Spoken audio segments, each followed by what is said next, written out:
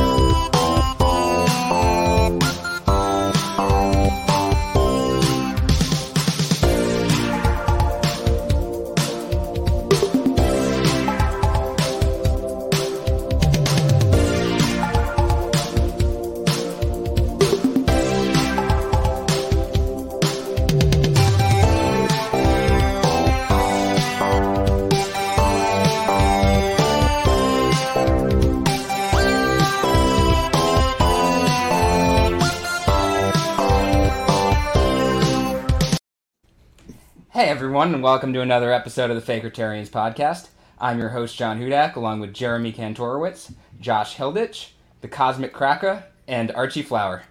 Today we have for you the one, the only, Fred Durst of Limp Bizkit. No, I'm just kidding. Clint Russell, how you doing today, man? I'm just here to break shit, you know? Yeah, I figured. It's just a Fred Durst reference. Anyways, thanks for having me, guys. It's a pleasure to meet you, Archie. We have battled eternally, and I'm so grateful to finally get to speak to you.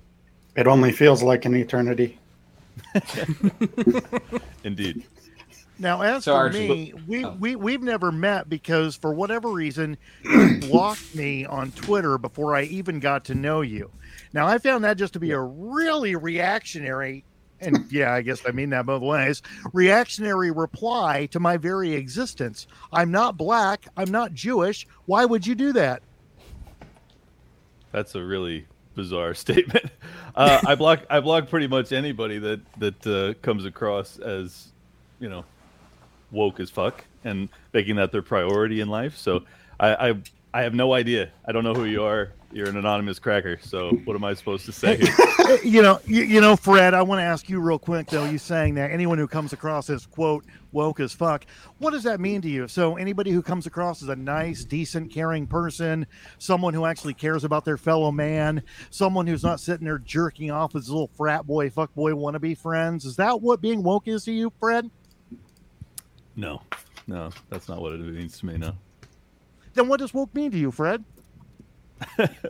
Generally, woke means that you prioritize racial collectivist issues over liberty more broadly. Being nice to minorities, right? No.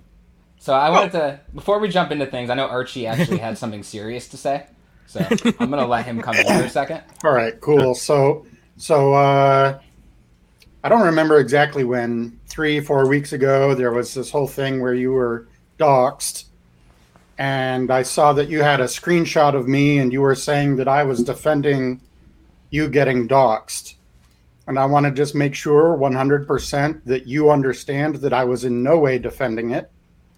What I was doing, if you go back and look at the tweet, is that I was comparing that to the "it's just words" counter argument that your side so often uses with like memes or jokes or whatever.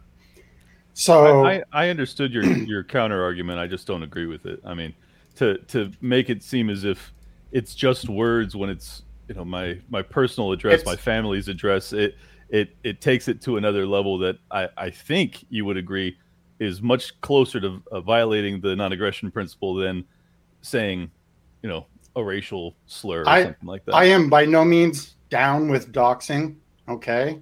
I think that it can. I didn't assume that you were. I think that it can be viewed as a violation of the NAP in certain circumstances. But you and I right now, we're communicating over this thing called the internet, which is based in computers, which are using ones and zeros. That's all this stream is in a fancy way. So that is all that doxing is. It's literally just information. That's what I meant when I said just words.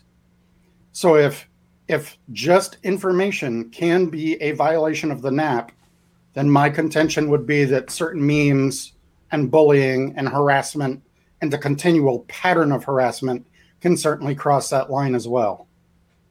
I think if it verges into implicit threats, then maybe you're right. But I don't think that just more broadly saying mean things on the internet gets anywhere near the same egregious nature of giving someone your private information that includes your location, your physical location. So I don't know. Oh, I agree to disagree, I guess. But I wouldn't assume that you actually endorse or support my doxing. I just thought it was a terrible opportunity to try and prove your point about bad words being a violation of the NAP. What about a campaign to get someone to kill themselves? Teens have done that. They've bullied each other over the internet. Would that be a violation of the NAP? I don't know. I mean, certainly it's morally reprehensible, but I don't know if I would want to fight the kids. Well, I don't know. Maybe I'll have to think about it. Okay, well, then you have something to think about, and that's all I really wanted to accomplish. Okay. Okay, so before we jump into things more, I just want to make sure you're not 12 shots in. I'm not. This is all, being here. I cannot be held responsible for anything I'm doing because I have not consumed that much alcohol yet. Gotcha. So I want to go to a little bit of a quote here and give you a chance at this. So I was on with Josh Smith for a little bit, and then I got cancel cultured. But I have a little bit of a quote from you here. Sure. I wanted nothing more than to dunk on John Hudak, that little fucking midget bitch. So I wanted to give you your opportunity here. I mean, do you have a hoop? Can we set it up? Yeah, let's do it. I live near you. We can set it up. Oh, do you play? Oh, nice, dude. Yeah, let's play. I'm down. If you're in Florida, I'm seriously. I'd play. I used to play. I played basketball for 15 years. So. Let's do it. And for the record, I can't dunk. I'm still. No, I can't. I'm white, and I can't dunk. I'm not actually 5 feet tall or whatever Josh says. I'm like 5'9", but I can't dunk.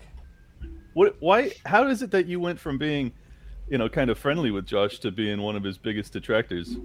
I mean, even when I was one of his detractors, we were actually still friendly for a while. But right before he started his podcast, I would talk to him in Twitter DMs.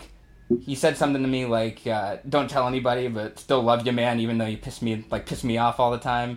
Sure. I congratulated him on his engagement and stuff, and getting custody of his daughter and all that. I think when things really fell out was over the Hotep Jesus stuff, because we were talking about it a little bit behind the scenes. And I was giving him I was kind of giving him a heads up on all of it, kind of my thoughts on the whole thing. And he told me I had some stuff for him to go over, and he said he'd read it, and he was like, "Oh yeah, man, I don't really know much about this guy. If he's saying that kind of stuff, yeah, I mean, it does seem like there's kind of an issue with him." And then he ended up defending the guy, bringing him on his podcast, and I was messaging him about it, and he just stopped responding to me, and I think that's when things kind of went south. But we were friends for a while. I mean, he's been to my apartment, he slept on my couch. Yeah, no, I remember you talking about that. It's just sad, it's just sad when differences of opinion, break up friendships, but I get it. I mean, sometimes this is, I've already experienced it myself.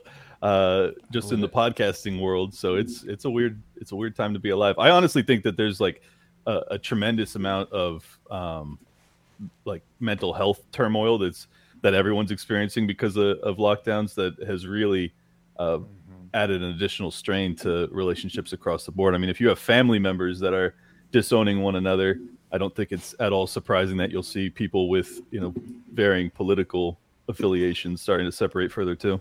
Yeah, I mean, that wouldn't surprise me. I'm sure we have disagreements on the seriousness of COVID. I'm a pro-vaccine, anti-mandate kind of person, but I could definitely see there being an issue with, even people choosing to being cooped up in their apartments and houses all the time. Like it does change the dynamics of human interaction to be stuck behind a screen as opposed to out in public.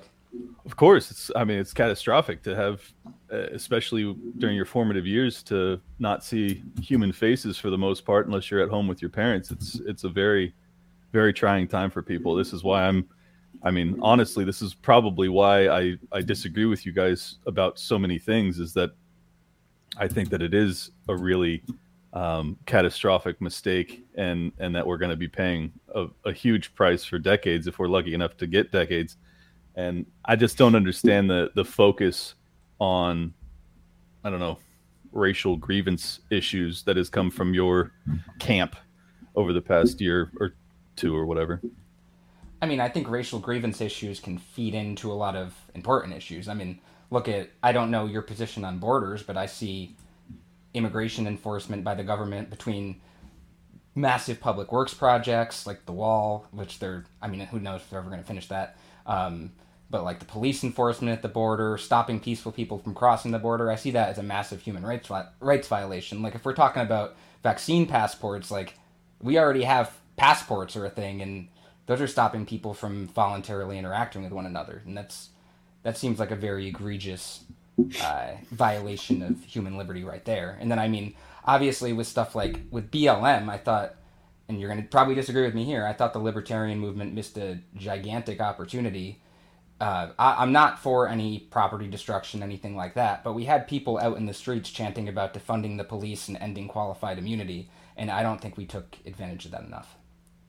Oh, I agree, but I just don't agree that you could have done outreach in the way that Jorgensen's campaign was attempting to do so. I mean, if you're going to utilize, political dissidents that don't fit your exact political outlook, I think it's important that you message to them in a way that is extremely principled to what you actually believe in. And if you try and couch it in their language just to appeal to them, but I think you're going to be seen through. I mean, especially when you're talking about people that have already been lied to and abused by the government, what they're looking for is truth and sincerity. And I just don't think that you can do that with a political campaign where you go, hey, by the way, we agree that racism is the biggest issue in the country. It's like, well, libertarians by and large don't agree with that. And I just think that was the mistake. I completely agree with you, though, that they should have capitalized on the fact that people were finally willing to rise up and do something about the injustice that exists in this country. And, it goes both ways. There's the other side of it, that had they tied their wagon to that and then it become as violent as some of those protests or riots got to become, maybe it would have been a net negative. I don't know, but I think it could have been handled better for sure. I mean, I think you can talk about how racism leads into other issues, though. Like racism doesn't just exist in a vacuum. I completely agree. Okay. I mean, that's fair. I just think I didn't have a problem with the anti-racist quote. It wasn't even Jorgensen who actually tweeted that. Of course. Yeah, it was one of the staffers. I think I actually know who it was, but I mean, I think Did they get fired for it? There was a whole thing with some people going from Jorgensen to. Yeah, that I don't think it was. Mess, I don't think it was that person who. Okay. I'm thinking of a specific person who went from the Jorgensen team to the Spike team after a bit, and I don't think it was them. But I mean, I think you can say like racism is bad, and then look at how racism manifests itself in the state. I don't think you have to be like, oh yeah, racism's not an issue, but listen to me on this anyway. I think you can kind of tie them both in together. I don't know any libertarian that tries to say racism is not, well, maybe there are, but I don't know them. I don't know any libertarians that say that racism is not an issue. I mean, it's Are you saying Jeremy Kauffman isn't libertarian? Did you just admit that? No, I think Jeremy Kauffman's a great libertarian. What did he do that makes you say that? It's one of LPNH's tweets from a while back. What did he say? Which one? Basically that it's a non-issue. I do recall it, but I don't have the exact quote. I don't have it in front of me, but that's the thrust of that tweet. He made that tweet. He made a much worse tweet today. Yeah, today's was absolutely horrible. I mean, when he's getting the Mises Caucus out of Texas to condemn it, that says something. Go ahead and read it, John.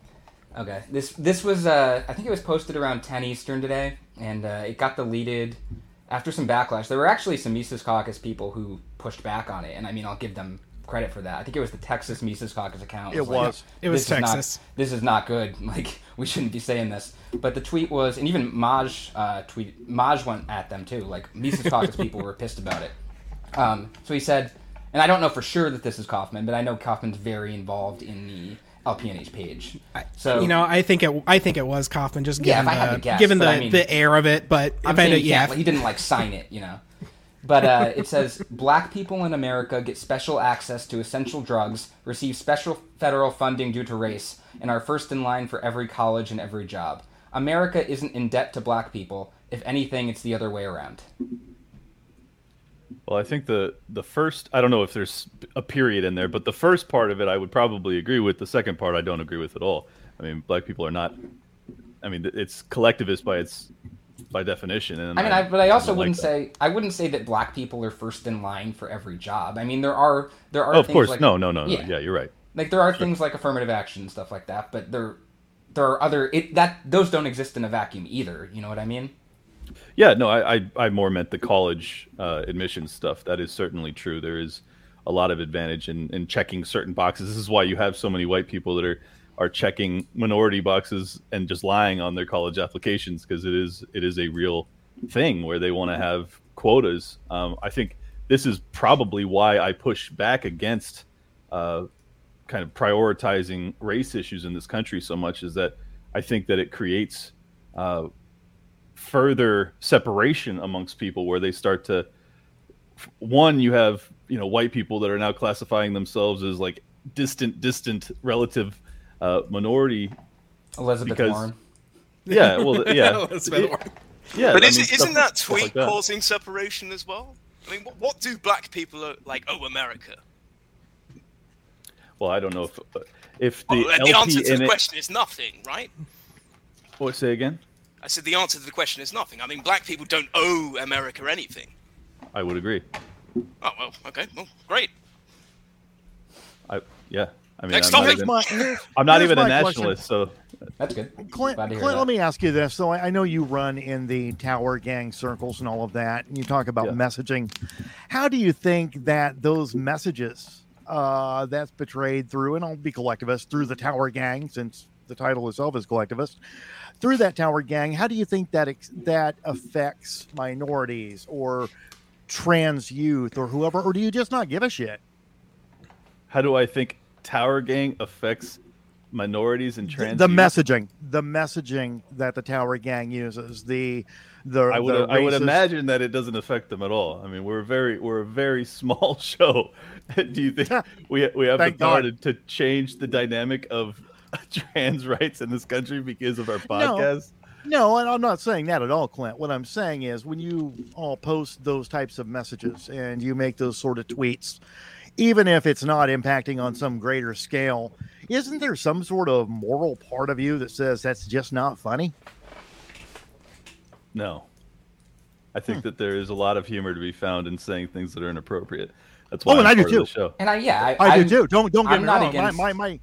My main influences are Lenny Bruce. You give me some filthy Buddy Hackett. Give me any of that stuff, man. I'm good with it. But the fact of the matter is, it all comes down to intent. And it never seems like y'all have a punchline. It seems like your intent is just to be hateful. Well, you're wrong. I mean, if the point of Tower Gang was to be hateful, I wouldn't be involved in it.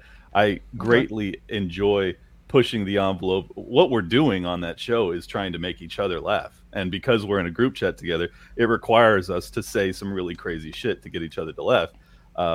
And then we just kind of feed off each other. I'm sure you guys do it on this show sometimes. So I just completely disagree with you that it's mean-spirited at all. I mean, when you're dropping the N-word and giggling like 12-year-old kids, it's kind of mean-spirited.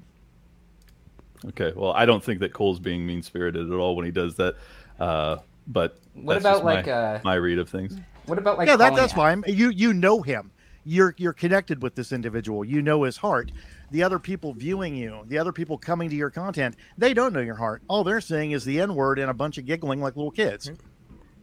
So what about a situation? Maybe. I'll let you talk. before I answer. Yeah, no, I just disagree with this assessment that one, it comes from a mean-spirited place. Two, that the vast majority of people that tune in and don't know what the hell's they're watching, which I think is pretty rare, to be honest. I think most people come because of the Twitter sphere and they want to hear us talk shit about what's going on the internet. Sure. But I don't think that you have a real casual passerby that would tune in and go, "Oh my God, I've just stumbled into a KKK rally. These people are really sincere when they talk about hating." I mean, we don't even talk about hating people. We just use words that you're not allowed to use. The fact that we're laughing afterwards should be a pretty good sign that we're not serious about any of it. So I don't know. No, because the way the laughter comes off to me is that you're giggling at yourselves, that you're giggling at the fact that you're dropping the N-word like mommy just left for the day.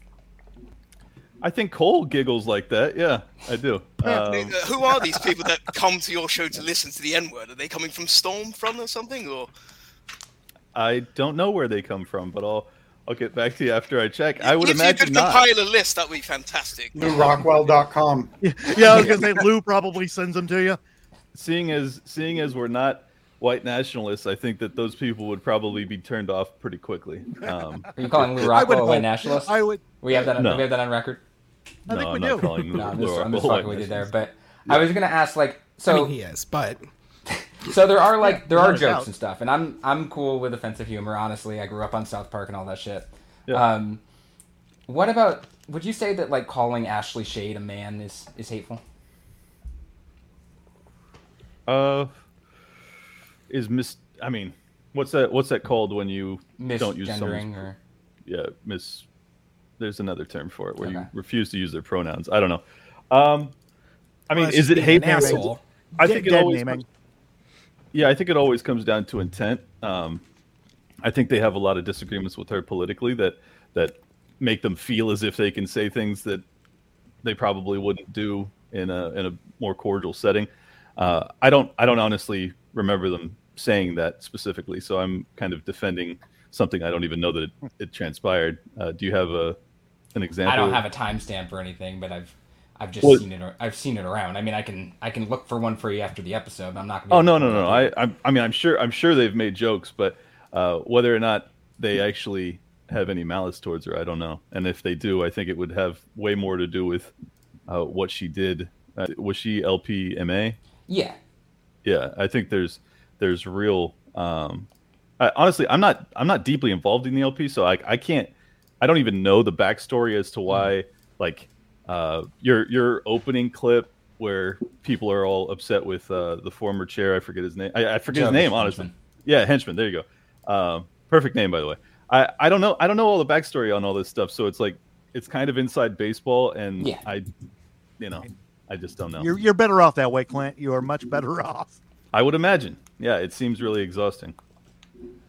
But I mean, I feel like it would be hateful to, if you're referring to a trans person, you're not like friends with them or something. Like it's not like you and your buddy who's trans or something joking around and like. Well, I think it boils down to whether or not they hate her because she's trans, or if they hate her because of things she's done. Right, but critique her on things she's done then. Right, but it's like the same thing you guys are doing. You don't. Some of you don't like me, so you've tried to bring up Stormfront and a whole bunch of shit that I would find completely reprehensible. They're just jokes. Exactly. That was a joke, man. Come on, lighten up. Crack a smile. No, Crack that's a my smile. that's my whole point. Put a smile on. Turn that frown that's- upside down. That's why I'm not upset about it, because I understand what you're doing. Would you like a hug? That's my whole point. So you would say that would Tower Gang type of people, would they only misgender someone as a joke, or would it be out of hatred? You don't think they like if they? I don't think it would be out of hatred personally, but I don't know. Okay. I wouldn't misgender someone out of hatred for sure. If I were to do it, it would be because I don't like them as a person. But Kind of the same thing, though. I mean, when you go to that length, it'd be like calling somebody fat or calling somebody baldy. I mean, any way you go, if that's the route you take, then that's childish. It's lowbrow, absolutely. But I mean, the premise of the show is kind of childish high school banter and humor, and yeah. I'd give it college. I'd say it's more like if I were going to rate the humor on your show, it's more like it's more like college of a frat that's been suspended. That would be the way I would look at it. I think that's a fair assessment. I think that we are a fraternity that has been suspended. Yeah, that sounds about right. So do you have any involvement in the LP? I'm curious. Just recent. I just signed up to be in LP or Mississauga, Florida. I just moved, so yeah. I wasn't. I heard about that through the grapevine. But not trying to dox you. Yeah, no, it's okay. That already happened.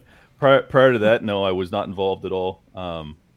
And then I've been reached out to basically tour to the state conventions and give some live speeches to rile up the troops. So that's the extent of my involvement. No, I have not been. I'm not like a lifer or anything like that. I've just kind of been in the periphery as a big Ron Paul convert from way back. I actually was. Believe it or not. Yeah. What do you think the purpose of a political party is? I think it has multiple purposes. Personally, I think that if you are in the duopoly, your point of a political party would be to wield the power of the state. As a ANCAP, I'm not tremendously interested in doing that, except for in the case of self-defense. So I would prefer for the Libertarian Party to be a platform for messaging and waking people up. That's my belief as to its value until it becomes a viable, electable position to run on. But it's not. Okay, electable. Electable means getting votes, right? Correct. Enough votes. So when I, go after someone in the party for a racist tweet, it's because I'm also going to be knocking on doors this summer trying to get votes. And if I'm knocking on a door this summer and someone brings up that LPNH tweet and they haven't been disaffiliated, what am I supposed to say? They're you want them disaffiliated for that? Yes, I do. It's a history of conduct. It's not just one. Yes, because there's a full history of conduct, and I think that's the only legitimate remedy at this time. And it's a civil war within the party. I'm not going to sugarcoat it. Heiss puts it that way as well. So it's not like this is just my idea. And it's said that it's gotten to this point, but personally, no, I would not want them disaffiliated for that. And so here's my point, is if I want to get votes as a libertarian messaging has to mean something. There has to be a brand to the marketing that we actually can get votes with. Otherwise, why are we in a party at all? Right. So when I go after, what you're calling woke stuff, it's not because I think it's the biggest issue within society at large. I don't think racism or bigotry is the biggest issue in society at large. Archie, but it's a huge issue within the party. You think? You think it's a huge issue? I think, especially with the history there. It's a huge issue, and it's only getting worse right now. Well, why is it a huge issue within the party that you think that we have a real racist heritage? Is that your point? Because of podcasts exactly like yours joking about the N-word.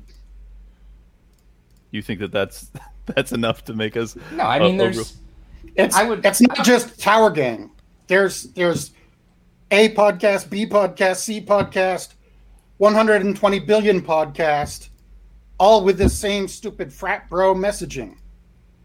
Well, the N-word. Haha, I can say the N-word. Well, you know what? It's called hyperbole, my friend. I mean, most of the people on Tower Gang aren't even like LP, so I just think that this is... But they are associated with the movement. That's the whole thing. Like if a presidential candidate or ostensible presidential candidate goes on a podcast and jokes around with that podcast, that sends a message. If everyone's watching it, sure, I guess it could send a message. If it was okay, an experience,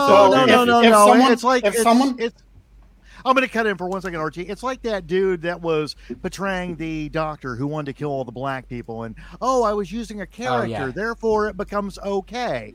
That's kind of the path you're going down right now, Clint. What's his name? Alex? Think that's I don't know what that reference was. It was on Daily Show. He was on the Daily Show. He was on some white nationalist thing. He was a paramedic or something like that in maybe somewhere like Tennessee, something like that. And he would do a character on the show, but he would talk about how much he enjoyed, like, he had a character that was also a paramedic, and he would talk about how much he enjoyed, like, putting needles into black kids and stuff like that. And he ended up getting fired, but... Okay, and that's like Tower Gang how? I'm sorry, I'm missing it. I'm saying it's like Tower Gang because even though your defense continues to be, nobody's listening.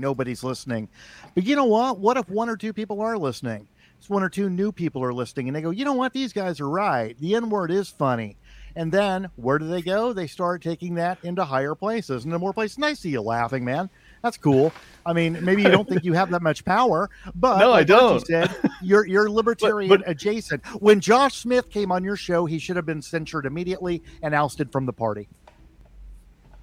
Okay. I wanted to chime in a little bit more with beyond just the podcast aspect. I mean, like, there is a history in the liberty movement of, first of all, people being accused of being racist, and you can say they're being wrongfully accused, but there is that persona or reputation out there. And then there are things like it's propagated more aggressively by anybody in the movement by y'all. Exactly, I mean, for a reason. Okay. I'm going to get to it. There were things like the Ron Paul newsletters. There were things like Lou Rockwell publishing a bunch of racist stuff. Hans Hermann Hoppe inviting white nationalists to give speeches about race relations. Hans Hermann Hoppe writing a foreword for Chase Rachel's white, right, and libertarian group. There's been all these people from the libertarian movement who have gone into the alt-right, whether it be Cantwell, Invictus, all those guys. So there's some kind of libertarian to alt-right pipeline out there, whether you disagree on the scope of it or not. There is an idea that pipeline's out there. I mean, there's a political pipeline that goes all directions. I mean, it's like you have people that have gone libertarian to communists. You have people that have gone libertarian to white nationalists and fascists and every other thing. So I just to portray it as if this is like a problem with the messaging of people that are good libertarians today, I think is nonsensical. If you think that people seeing us joke inappropriately on Tower Gang is going to propel them into white nationalism, I think that you should listen to the show a little bit longer, or go and listen to our more serious platforms like Liberty Lockdown or the Naturalist Capitalist. Like we're extremely not racist people, so the fact that we joke about it, I don't think is going to be appealing in the long term to anybody who is actually and genuinely racist. I wouldn't say that it's going to convert someone to racism or something like that. I think that it could attract people who are racist and actually like that kind of stuff and kind of bring them. Would that be so bad? I mean, would that be so bad if they don't shed their racism? Yeah. If they're coming into the liberty movement and they keep that racism with them and support things like unleashing the cops or keeping the Mexicans out, I mean, I do think that's an issue. And I'm a radical libertarian myself. I've been in ANCAP since like 2011. Like I do believe in libertarian principles, and I think you're bringing in people that are watering, not you specifically, but I think we're bringing in people that are really watering down those principles on things like immigration and cops and all that. Well, the immigration one's a challenging one, and did you watch the debate between Dave and Spike? I did. What did you think of it? I'm sided with Spike there, for sure. Well, of course you sided with him, but I mean, do you not think that there's some merit to the arguments on both sides there? I don't think there's merit to the argument. None. Like I don't think while the government exists, there's merit to limiting the amount of children that someone can have because of the welfare state or because there's public schools and public roads. Like I think it seems very convoluted, kind of mental gymnastics. I've kind of always thought that about the Hoppian position, which is where I've always thought that they kind of arrived at the position before the reasoning and then kind of came up with something to justify it later. Yep. Well, we'll agree to disagree there. I think that the fact that we don't have private property rights, that yes, I would agree that borders do suck. However, I think that until you get to a point of having property rights that are acknowledged and honored by the state, I think that there is a compelling argument to be had that you probably can't have anybody who wants to enter if you're going to have welfare and Social Security and all these other programs that are basically like, we live in a collectivized society right now. Should you be able to have as many kids as you want? Because that's the same thing. There's people entering the society, whether they're coming through the borders or they're being born. I mean, that's more yes, of people course, being I think added. you should be able to have as many kids as you want. Yeah. Then what's the difference in your mind? What's the difference in my mind between having children as a citizen of this country and allowing this is just a anyone to enter? government-contrived term. I mean, it's the same. It's the same concept of adding another person. It's the same concept as adding another person. Well, but it has to do with actually allowing people to enter. You guys are going down the line of saying that all borders are imaginary and that that's a statist paradigm, correct? I mean, correct. The current borders, absolutely. If we're talking about someone's actual property, sure, that's not imaginary. Well, that's the whole point, is that you still end up violating people's property rights potentially if you just have if you allow hundreds of thousands of people to what's that? If you allow people to go on people's lawns or something like that, yeah. But but we don't have enforcement. We don't have enforcement of property rights in this country as it stands today. So you're making it seem as if it's something that's really clean. When either way, I think the whole point that Dave's making is that there is not a purely libertarian argument to be had, because if you're going to have a minarchist state that only defends property rights, they don't do that right now. I mean, they're not doing it, especially in Texas. They're not doing it. So open the borders and don't let people on people's lawns. Seems problem solved. Yeah, and what if you have a kid, Clint? Well, that's still a comes onto my lawn. That kid comes onto my lawn, man. My property's been violated. I'm sorry, say again? I said, what if you have a kid and that kid comes onto my lawn? I didn't want you having that kid, but you had, 7 of them, and all of a sudden those kids are crawling all over my lawn. Now what? My property rights aren't being taken care of.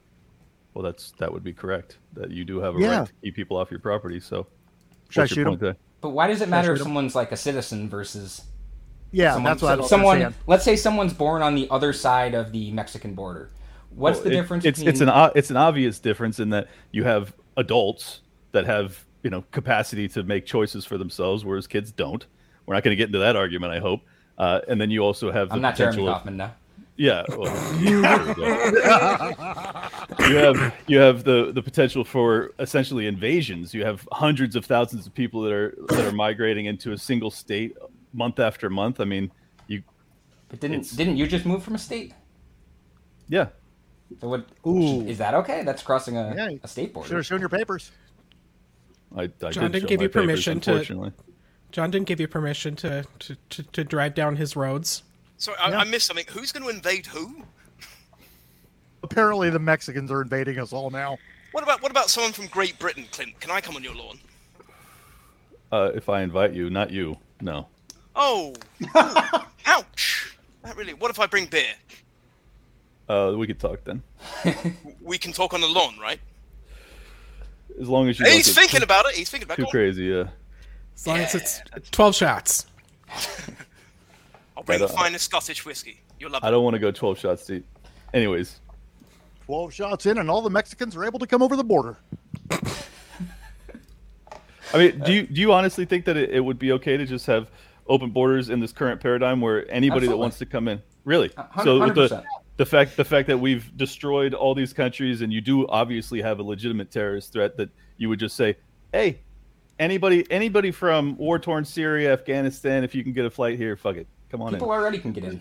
I mean, and so that's going to cause terrorism. What about the Oath Keepers then, man? I mean, you're just going down all these weird little roads. What about the Oath Keepers? What? Yeah, you're talking about terrorism. The Oath Keepers are right here. I mean, look at what they just did.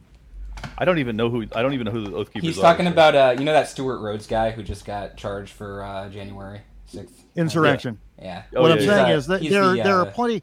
The argument that people you're arguing that January 6th was terrorism. Yeah, I kind of am. That's a. Well, you don't think so? You Not don't even know. close. What I think is bizarre is that what do you think it was then? I think it was a riot. Okay. Yeah, it was a riot with the purpose of overthrowing the U.S. government. I just don't think that's at all attached to reality of what those people were actually calling for the most part. So, well, so they were calling for the just installment of a dictator because they were sad he lost. Well, so what you're saying is my argument doesn't hold weight with that, just like your argument doesn't hold weight with all of a sudden all the Mexicans are going to be terrorists. I mean, you're saying the exact same thing, only I didn't worse. say Mexicans would be terrorists at all. No, you didn't. You said people coming over the borders would be terrorists. I said, with the war on terror, do you think it would be safe to open the borders entirely? Yeah.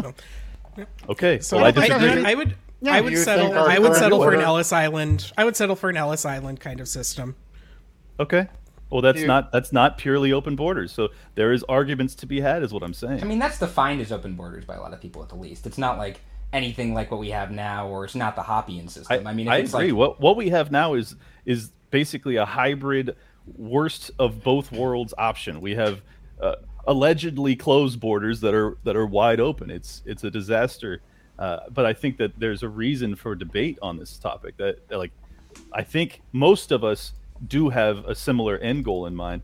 However, we're so far away from that. I think it's a complete waste of time for us to be arguing over it. But for the sake of your show, I'm happy to do so. It's not my priority because we're dealing with essentially totalitarianism. Would you be okay with a, let's say, peaceful person from Mexico, background check and everything, disease check? Would you be okay with them coming to the country?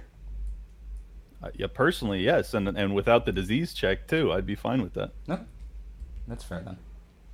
So, Clint, do you actually think that the current border controls are stopping terrorists? I don't think that they're stopping them on an individual level, but in aggregate, I think there could be an argument to be had. There's no way I could prove it. I mean, it'd be like arguing that the TSA or the NSA has stopped terrorism in this country. But if you guys are going to make the argument that January 6th was a terrorist incursion, I don't think honestly anything successful or anything close to it. Even to believe that it was an attempted coup is just so like. You honestly think that those people... I think it was in the minds of some people. And I don't think they had any chance of pulling it off. I think there were some idiots that were like, we're going to take the capital. I'm glad to hear that you believe that they didn't have a chance of prevailing. No, I will agree with that too. I will definitely agree with that as well. I'm not saying they absolutely had no shot. They would not have had a realistic something shot. We agree on when it comes to January 6th. Now, but there were people there that were chanting about hanging Mike Pence, and there were people threatening Pelosi's life, and had certain things gone just a little bit differently, they might have been.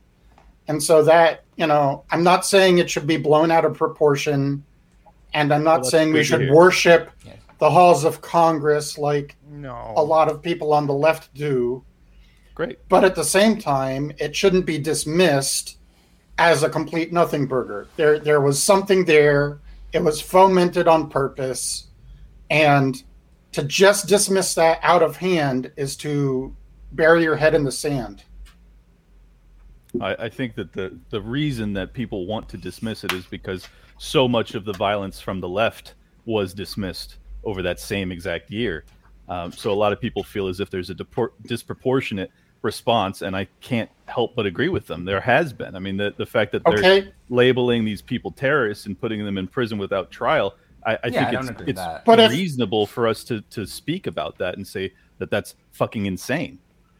But here's the thing. Like, a lot of what I see from your side of the quote-unquote liberty movement, which is disintegrating as we speak, is simply pushback against the left. Like, if the left were to say the sky is blue, you would say it must be green. That's how it looks from where I sit. And it's just raw contrarianism to just contradict the other person.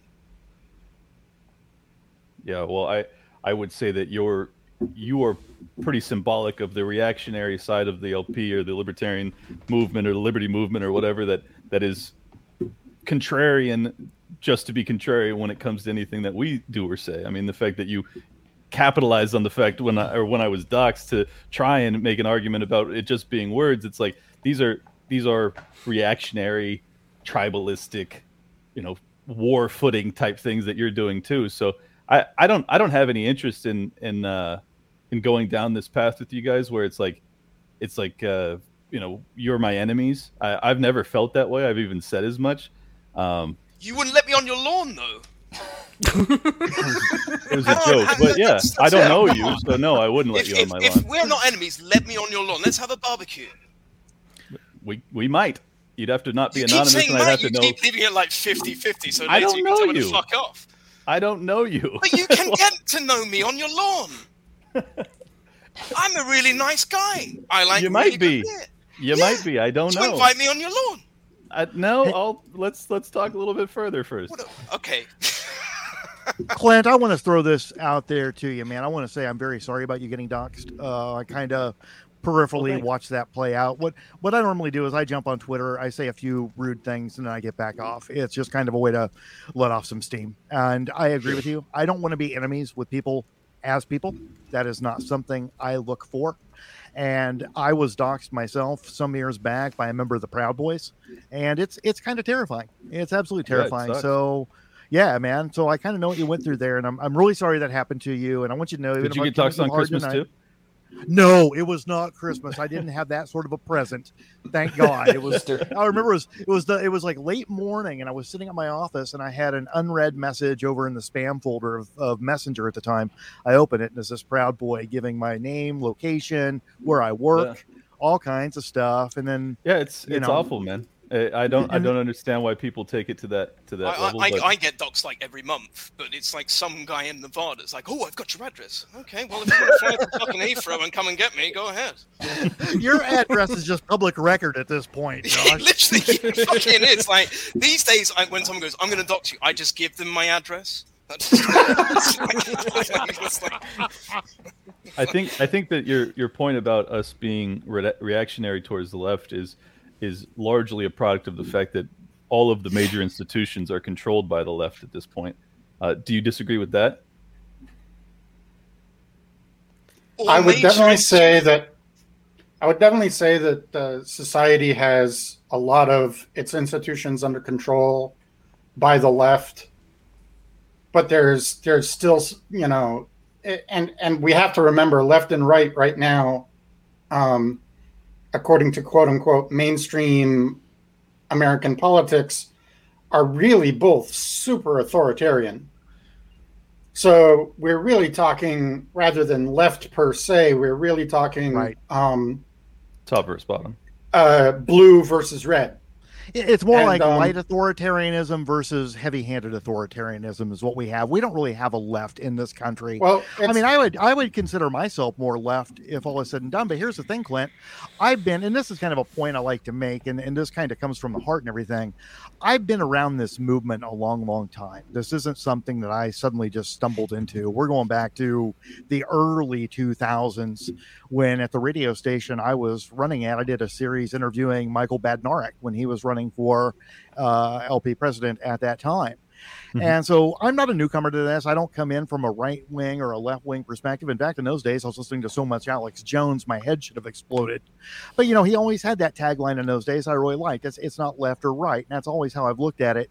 So it's interesting to me to see how what Archie's talking about here, I kind of watch this play out. And my big thing is confusion. My thing is, how did this happen? And I can tell you how it happened. It happened with the Brutalist split. I mean, I'm a bit of a historian when it comes with all of these things because I've watched it. I've been there. I've been to PorcFest. I've done all that kind of stuff over the years. And so it really happened there. And I think that's been the biggest problem within libertarianism is this left-right divide and righties calling lefties lefties and lefties calling righties. We've completely misused the terms. I know we used to always, as libertarians, be against the communists, but now it seems like anyone who is of any sort of a left-wing slant is suddenly just an all-out freaking commie and, wanting to march for Trotsky or something. And so there's this extremist view on both sides, and that's just not helpful to anybody.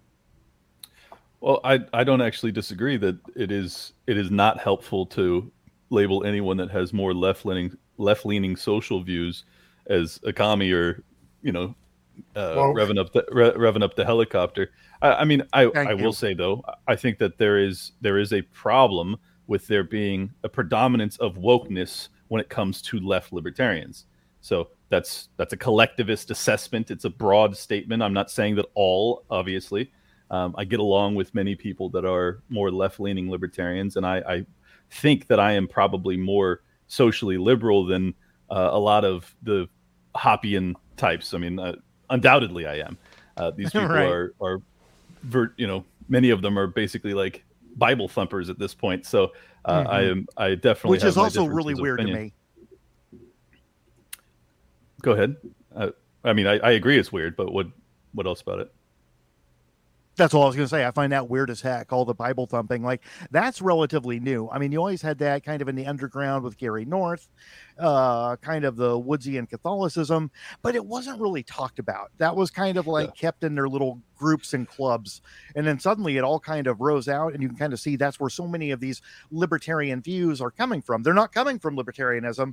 They're coming from personal preferences of religion, society, who your neighbor is, that sort of thing. So I argue that while so many are on the right, so to speak, are calling themselves like pure libertarianism, I think they have more of that so-called wokeness in them than a lot on the so-called left do.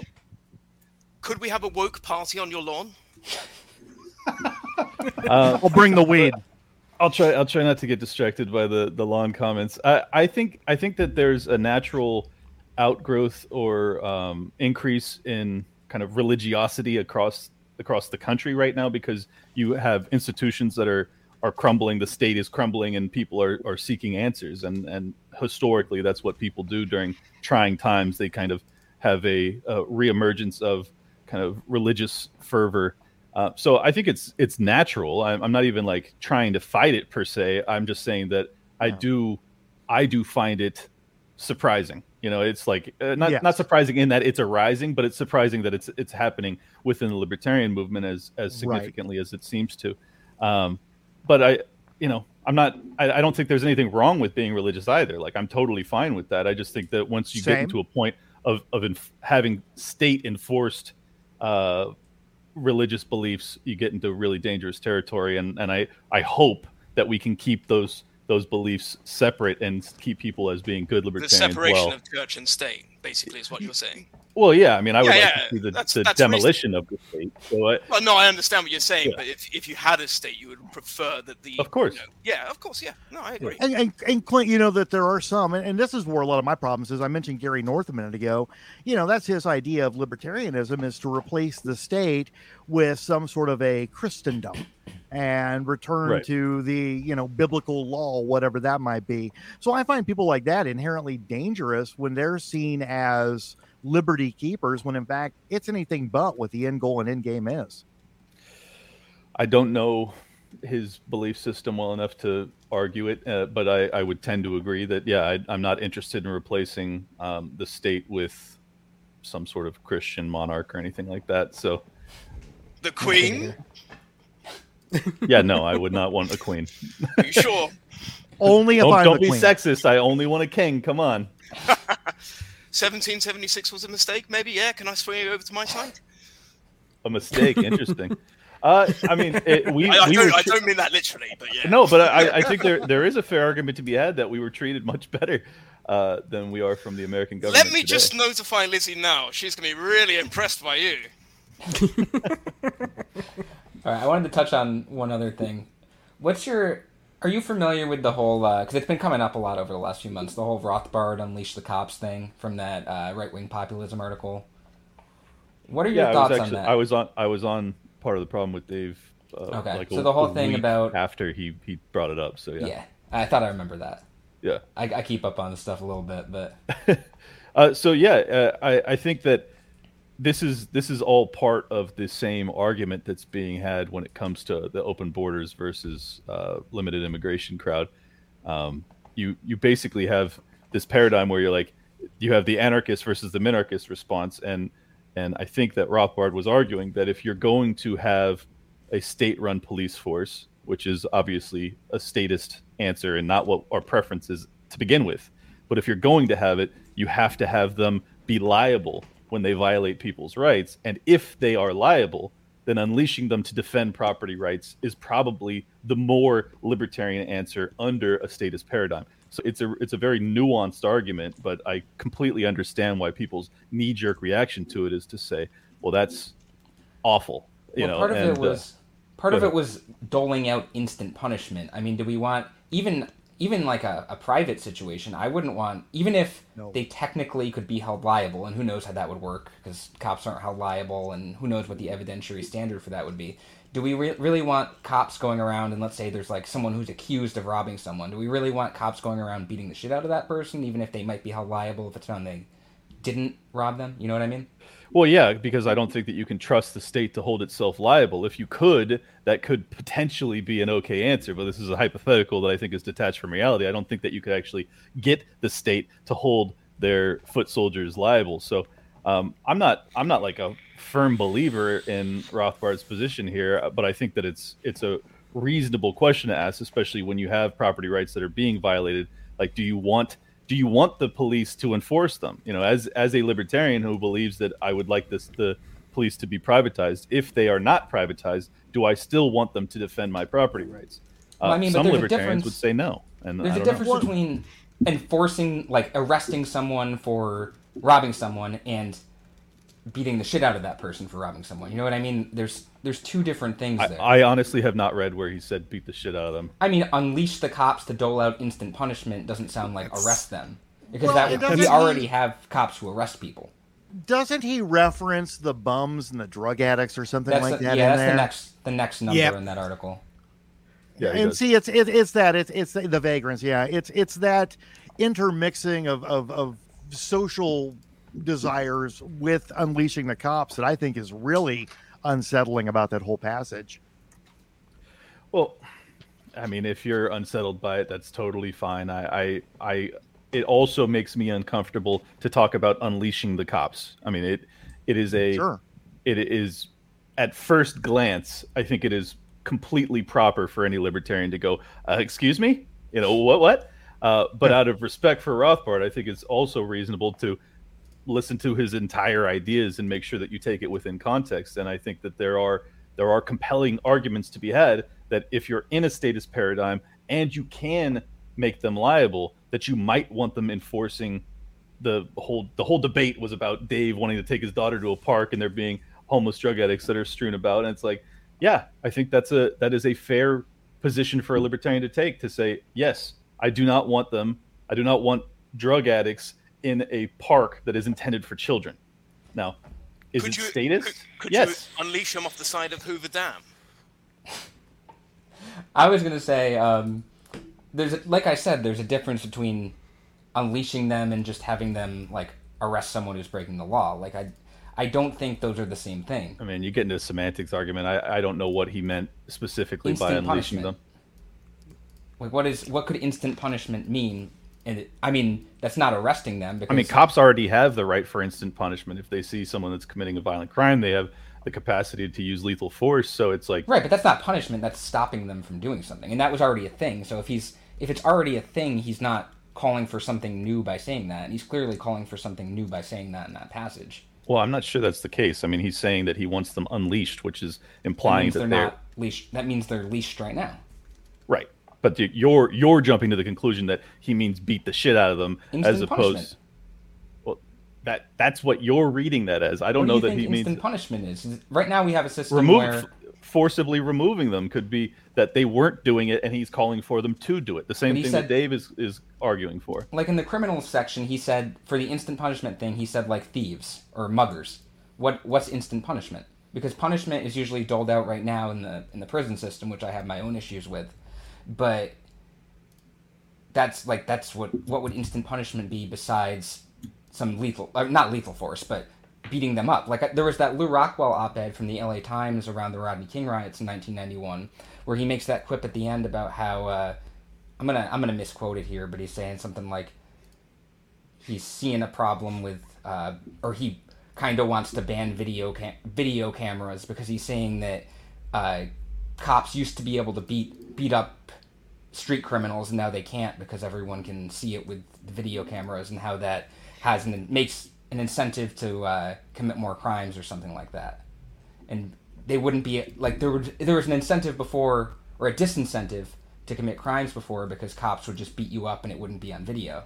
But now that it's on video, there's a problem there. So it kind of jives with that whole thing, because Rockwell and Rothbard were working together at the time, and both of these articles came out around the same time. It was both early 90s, so I imagine they were kind of fused together like that. I really couldn't say. I didn't read it that way. I don't read Unleash the Cops as I read it personally as you're unleashing them to enforce these laws. Now, there's a very legitimate libertarian argument that you don't want them unleashed to enforce these laws, and I think that would be a reasonable position to take. But I personally don't read it as he wants them to go in there with batons and beat up the homeless or the drug addicts. It's like, I think that he was probably dealing with a similar hypothetical that we're dealing with now, where you have people who are strewn about, drug-addled, and also robbing stores throughout California and San Francisco in particular, where they're not enforcing property rights. And I think that is, again, kind of the worst of both worlds, where you have a monopoly on defense with the police, but then you do not have them enforcing the laws that we do agree with, which is defending people and their property. So it's like we're in the worst possible situation, and I personally don't see much value in arguing or defending Rothbard's position when it comes down to what we're actually up against, which is the worst of both worlds. You're kind of watering down the word unleash there. I mean, they're not unleashing the cops to go buy people sandwiches and tell them they've lost weight, are they? No, it could be I'm going to read I'm going to read the entire quote here real quick. Number 5 of his points. Take back the streets. Yeah, that one. Get rid of the bums. Okay, again, no. It's not what you say, it's how you say it. Do the violent criminals one, because that's kind of what we're talking about. And then we'll move on from this, because we're just going to go in circles about this for forever. But yeah, I exactly. would like to. So you're talking about this, and by this I mean, of course, not white-collar criminals or inside traders, but violent street criminals, robbers, muggers, rapists, murderers. Cops must be unleashed and allowed to administer instant punishment, subject, of course, to liability when they are in error. My reason for bringing the other above is, since it leads right into it. Yeah, I mean, what he says is, again, unleash the cops to clear the streets of bums and vagrants. Where will they go? Who cares? Hopefully they will disappear, move from the ranks of the petted and cosseted bum class to the ranks of the productive members of society. At worst, it's an incredibly hateful statement. At best, it's just very ignorant on Mr. Rothbard's part. Well, I don't think highly enough of myself to call Rothbard ignorant. He could be wrong here, but I don't know. I think I've already explained my position on it. We would go in circles if we kept going on this. Yeah, you definitely have. I just wanted to read that. I'm not asking for anything from you, Clint. Yeah, and as I've said, I think it's totally reasonable for you guys to. Gentlemen, I am having crazy technical difficulties over on this end. I am going to bail. Good night, Clint. Thank you so much. It was very nice meeting you. Hopefully you will unblock me, and maybe we can have some better discourse. Sounds good, man. I'll do that. All right, so do we have anything else we want to touch on before we wrap up tonight? Clint, you can chime in too. Yeah, I mean, I just think that there's been this, and call me completely naive to think that there's a capacity for peacemaking here, but I think that you guys are convinced that there is a lot of malice and mean-spiritedness and I don't know, like verging on evil that comes from quote unquote my camp. Like, I'm able to look at your camp and say, I disagree with these people, but I see that in my belief, you guys are coming from a good place. And I just don't understand why it's so hard for you to see that from our side. So if you could explain that to me, is it simply the language we use that, you remember that makes the anti-trans tweet where they were being hanged and it was were over this last summer? Yes. That's why we think that. Not of you per se, but of your camp. Because every time we say that's inappropriate, oh, it was just a joke. Oh, they shouldn't take it so hard. Oh, why are you prioritizing trans rights over other things? If we agree about these other things, we should be able to just work together. Well, transgender people are people. And they have just as much bodily autonomy as you and I do. And that's the whole ball of wax, is bodily autonomy, isn't it? Because that speaks to self-ownership, that speaks to consent or not consent, that speaks to every other human right. So when transgender rights are attacked, you are literally attacking all of human rights. Are they attacked by libertarians? By people who claim that title, sure. When the meme explain how their rights have been attacked, because if that's the case, I'd like to disagree with them. By dehumanizing them, as if they don't belong to the human race at all. Well, by delegitimizing their I think this is the problem, is that you read in edgy, inappropriate humor as actually thinking that's not edgy or inappropriate humor. That's not a joke. Yeah, it's literal harassment. No, it's just being an asshole. It was directed at a trans person. I mean, let's be clear here. Yeah, it was actually we know the person it was directed at. Okay, I didn't know that. If that kind of meme where someone is being hanged was directed at someone you cared about, would you really think, oh, they must have just been joking? I mean, it's context, man. If you think that they're joking, then they're joking, and if you think that they're not, then they're not. And you guys obviously think that they're not. I don't think that they seriously wish ill will towards trans people, and I do think that they would respect their rights. Now, they may disagree with their lifestyle. I mean, that's their purview, not mine. So I won't assume how they feel about it. But I just don't agree with you guys that there is an actual hatred or a willingness to get rid of their rights like that. That's depicting someone that's being hung is not hatred. Well, really? There's humor that's intended. Humor whether or not hanging it lands. Someone. You're gonna have to go through that one with me, mate. There's jokes about the Holocaust, man. I mean, there is humor that can be typically from the far right. Yeah, I know. Yeah, well, there can be humor that's attempted there can be with any humor. topic. Like I get that, but that it seems again like the guy we had on before was talking about. I think intent is kind of where it comes down in terms of whether it's a problem or not. I agree. I totally agree. I mean, but I can't know everybody's intent that's making these jokes, and I read them as jokes. You guys read them as serious affronts to these people's rights. I just think that the truth is probably somewhere in between, and I don't know. But at the same time, I just don't think that there's this real drive within the liberty movement to like otherize trans people in a way that takes their rights away. I mean, it's right-wing humor is punch down. Well, what if someone depicted hanging me on your lawn? What would you think? I think after this, I think it's pretty funny because I would understand that it's an attempt at humor. I mean, it's contextual. Like this, it always requires context. And I don't honestly. I remember the meme. I do not remember the lead up to it or like. I think we can all agree it's in poor taste, though, can't we? Yeah, it's in poor of course. Taste. Yeah, and it's not really humor. It's not really humor. It's just a bit foul. I'll disagree with you there. I think that it has the capacity to be humorous, but yeah, it has. I mean, the people that fucking hate this person probably find it funny for sure. No, the people that hate you guys can find it funny because they understand it's going to make you very upset. So this is all part of like the troll culture that you guys read as like actual deep-seated hatred for minorities, when oftentimes it's just hatred for people that are woke. That suggests it's not human. Then that suggests that you're. So the next time I call Dave Smith a transphobe, you're going to laugh because it's obviously a joke, or you're going to be like, "That woke Archie." If it's coming from a place of humor, sure, I would laugh. But is it? It seems as if you think that these people are actually transphobic. So it's based on intent, and yet you're willing to take a hanging meme as a joke at face value. No, I just said that I don't know the context. I read it personally as an attempt at humor. I read your attempts at calling people transphobic as sincere and legitimate, and I think that they're misplaced. So, am I wrong? Do you not think that he's transphobic? I do believe that he is. Yes, when he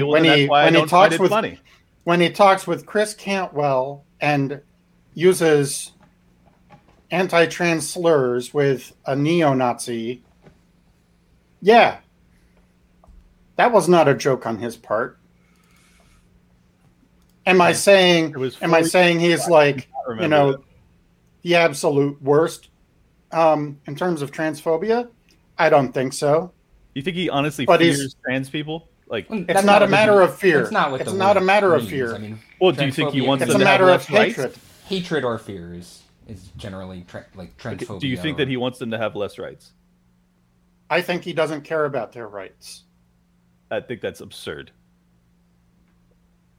Why would you say that? Why would you think that he doesn't care about their rights? Because I don't think he's genuine in his libertarianism. Oh, that's just sad.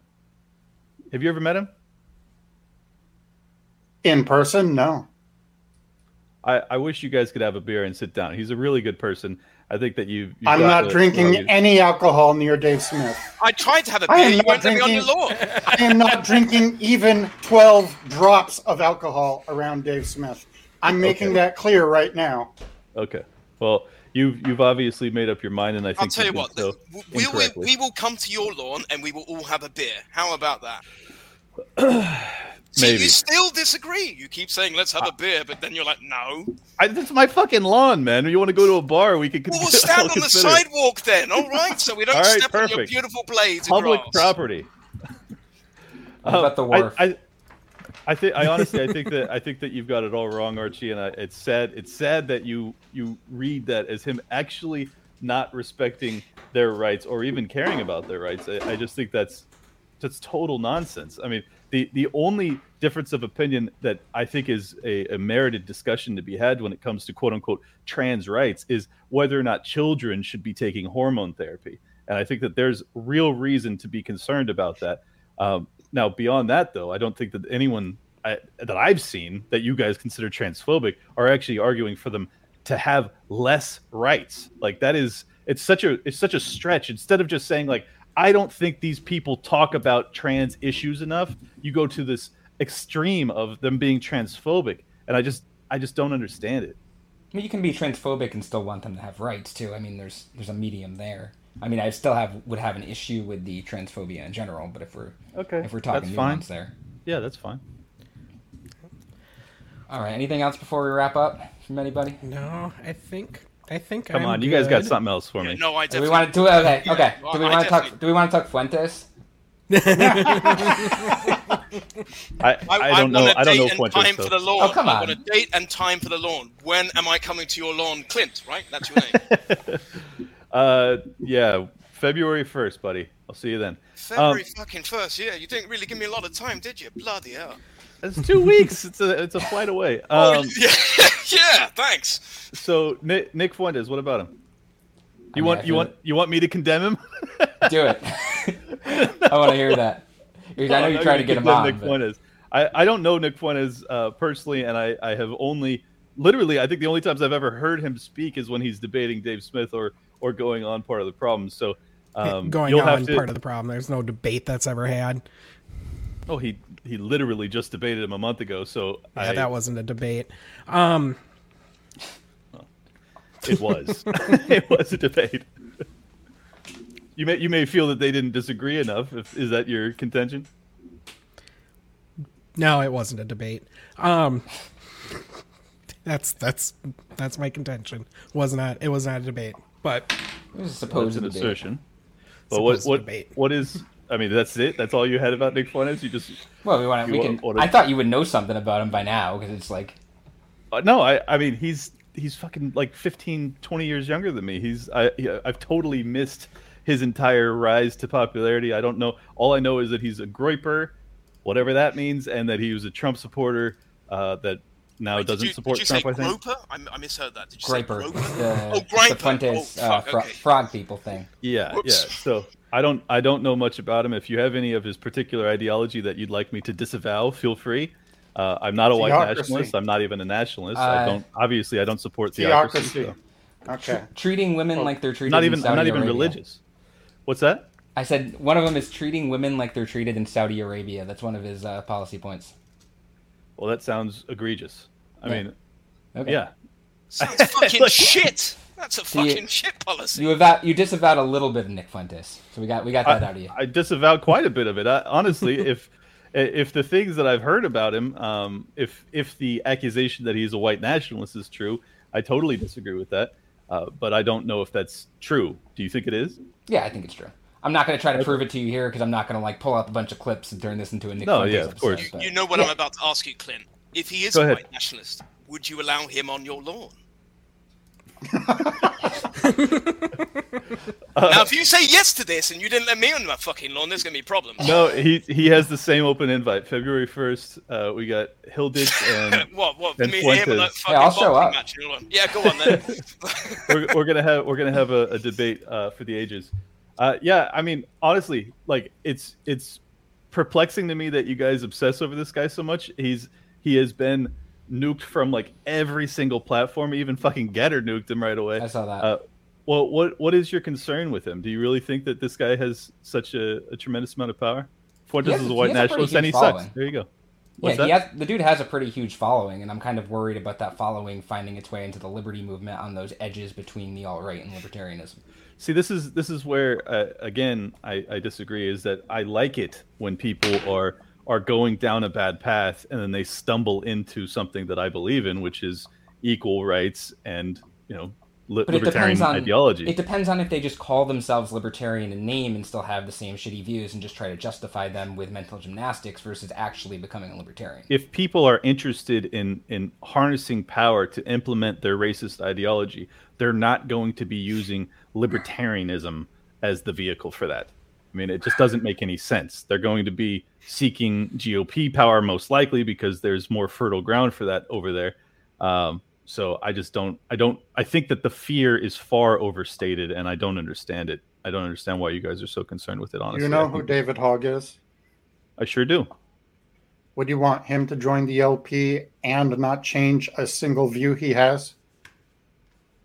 No, and I wouldn't want Nick Fuentes to join the LP if he was a white nationalist. Okay. I mean... did we lose John?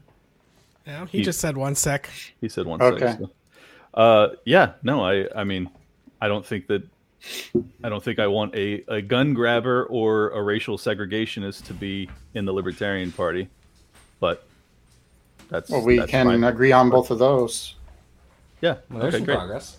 Yeah, I missed whatever we were talking about, but now you're going to be like disavowed by Dave. I'll be disavowed by Dave for saying that I don't want a racial segregationist. Just as fast as Eric Rodsep was banned. Can we get a happy birthday, Joe Bishop Henchman out of you? No, I don't know. That's a bridge too far. That is indeed a bridge too far. But the N word on the channel, that's fine. I'll say happy birthday, Cole, since we're talking about the N word. That's his favorite. I don't have enough information about Henchman other than a lot of people think that he was involved in some really dirty stuff. You guys apparently think that he is worthy of honorifics and happy birthday from me. Yeah. If he ran for chair again, I would vote for him in a New York minute. Is that because he prioritizes trans rights? No, it's because he has a principled view of libertarianism, and he has also he's kind of quiet about this. He's not flashy and into marketing like maybe he should be, because he really has fought the state more than a lot of libertarians. He has kept billions of dollars out of tax coffers. Mm-hmm. So he fights the IRS on the regular, and he wins pretty regularly, and he has defended taxpayers in many venues. So he's an accountant, isn't he? He's an attorney. He's a lawyer. Is he a tax attorney? Yeah. Mm-hmm. Okay. Yeah. So, I mean, if you're a tax attorney, yes, by your job title, you are going to be withholding some funds from the state, and that's great. Billions. Okay. Awesome. It hasn't collapsed the state, but I do appreciate his service in that regard. Absolutely. All right. Anything else before we wrap up tonight? Come on, give me something. Happy birthday, Joe. What are you looking for? I would like to understand, like, what exactly are you guys looking for? You just want us to stop using the N-word? That's it? That's the whole ask here? You want us to talk about trans rights more often? I don't understand what your concern is with the What do you guys call yourself? The Tower? What kind of tower is it? Tower Power Hour Tower Gang. Tower Gang. I mean, you sound like a really weird Camelot like sort of shoot off. Can you change it a bit so it's? I don't think I'll be changing the name of the show for you. Sorry. If you have come anything... on, mate. Come on. I've been nice all podcast. You got to give me something. We'll debate it on February 1st on my lawn. Apparently, I'll give you that one. So yeah, I mean, honestly, like, do you really think that there's a we should be canceled? We shouldn't do the show? Is that your position? Like, I'm honestly, I don't understand like what your outlook is, because I don't think that you guys should stop doing your show. So what is it that you want? Yeah, well, we don't say the N word though. Well, yeah. I don't feel like you should be canceled or banned. Yeah, I mean, you're entitled to say what you want to say. Right. Okay, it's just nice. think about the movement as a whole. You're attached to it, and whether or not you mean something, as a joke or not, people are going to perceive things in a different way, even if you don't intend. Even if your intent is completely innocent, that if you put it out into the world, people are going to interpret things in a different way.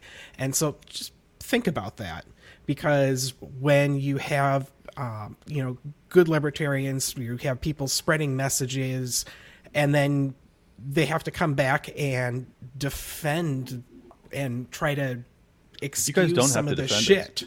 We obviously don't defend you, but to have to continually excuse that and try to say, well, no, that's not what we were about. Now, when LPNH tweets something incredibly stupid, that sets the liberty movement back, because people are turned off by that.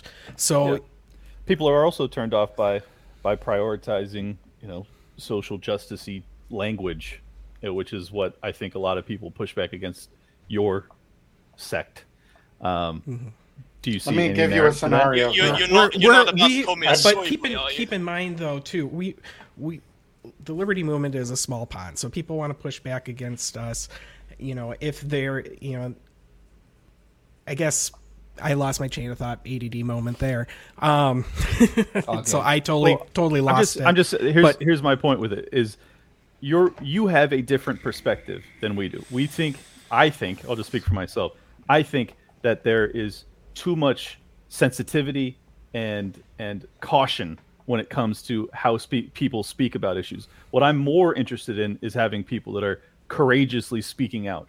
And if I have to be on a stupid platform where we say inappropriate things to give people a sense of courage, that like there is a popular movement that exists that is embracing kind of unpopular opinions, unpopular truths. Not all of them are truths when it comes to Tower Gang, obviously, but I like the fact that there is a movement against the woke narrative that we have to otherize and treat people as if they're lesser to some extent when it comes to racial minorities, sexual minorities, things like that. It's like, I like to joke with these people. I like to have them on the show. I like to treat them as if they are my peer, because that's how I view them. I genuinely feel that what you're doing when you progress this like really hypersensitive worldview is that you're otherizing and you're treating them as if they are not your peer.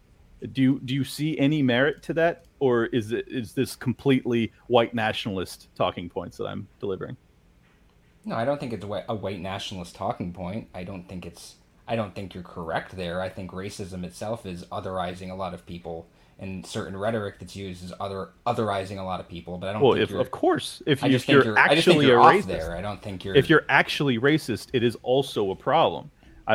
This is what I'm saying, is that there is a middle ground where you're not racist, but you also treat people as if they're just another human being on this planet, and you don't have to look out for their feelings. You should be treating people like human beings. I mean, right. My point is, when you guys talk about trans people as if they have to be protected in some way, that they can't handle a joke or a ribbing, it just doesn't make sense to me. Now, if someone is genuinely wishing death upon them, I completely understand you being bothered by it. I just wish that you would read into it read the room a little bit prior and say to yourself, do I actually believe that? Do I actually think that these people are coming from a place of such serious malice? Or are they trying to upset people like me? And am I feeding into it by getting upset?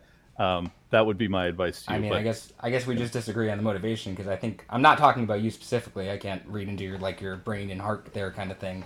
But I do think a lot of people are coming at it from serious malice. I guess that's just a... Well, isn't it right in the United States that trans people are subject to like one of the highest rates of attacks in all of the United States? Physical attacks. Yeah, right. Yeah. So, well, yeah. They are. Well, that's why we stick up for them. Because they're always getting beat on by some wanker somewhere. Okay. Well, Yeah. I think So, I mean, sticking up for stand them up. is fine when it comes to actual violence. You but should join when it us, comes- Clint. when it Join comes to us. humor, Come over here. Forget the tower. The tower's rubbish. yeah, that's not going to happen. But yeah, I mean, of course, if people are being, violently assaulted, I completely understand defending them. I just think that when it comes to jokes or humor, it treats them as if they're lesser, and that's the it requires nuance and walking a fine line of treating them as if, in the climate currently, when they're getting beaten up all the time, you're kind of contributing to it by punching down. yeah. I don't buy the entire argument of bunch. You can talk about the high suicide rate there too. Yeah. I mean, it's and tragic. Again, it does come down to intent, whether it's good natured or not, or if you're genuinely. Can't you pick trying on to Joe be hateful. Biden? Go pick on Joe Biden. I mean, I made a joke about. I do every single Should day. I bring that joke up, John, or is that a bit too much? I don't remember what you're talking about. And I think I know what it was, but I can't remember. No, I agree that our focus should be on the people that are actually, implementing what I view as totalitarianism across the planet. So, yeah, I totally agree that should be our priority. I'm just saying that I think that there is also room for allowing humor that is about humor. That's everything. not my problem. Well, yeah, I know, but you differentiate and say there's no humor there, so therefore it's bigoted and dangerous. And it's like, well, I'm arguing that there is an attempt at humor there. So, anyways, we've gone in circles on this. We have.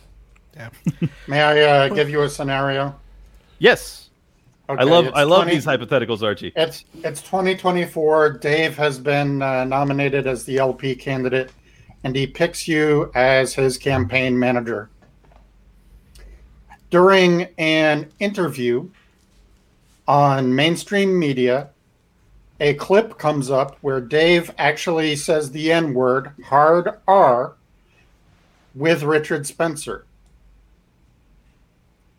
How do you talk to the media about that particular clip? Did this happen? Yes. And did he say it out of malice, or was it contextual? Was he quoting something? I don't have any. I think He was not quoting anything. You sure? Oh, I thought it was. I don't believe he was quoting anything.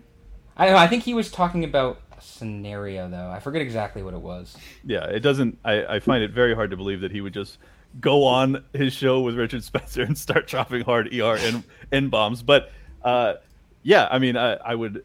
The obvious answer is that you're going to pivot it towards the media being out to get him and trying to craft a narrative to undermine his positions, which are not racist. They are libertarian to their core. So I would just handle it probably how Trump would in demonstrating that the media is lying.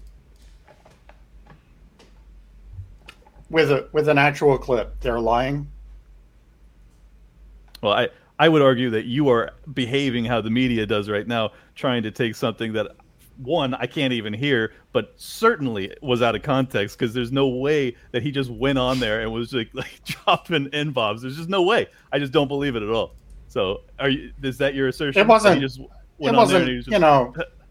one after the other. It was just once, I think. Yeah, but why? Why did he say it? Do you remember? He was actually saying that kind of messaging isn't helpful.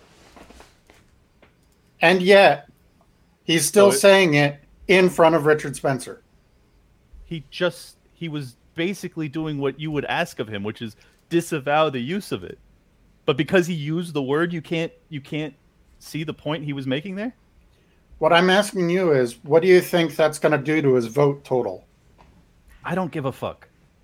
If people well, are then you so, just failed as a campaign manager. If people are so no, that's the whole problem. The reason the LP doesn't succeed is because you're so concerned about getting votes. The way you will actually getting votes is how you win, though. No, the way you will into the campaign to like. You guys are you wrong. literally you said at the beginning that you had to become electable.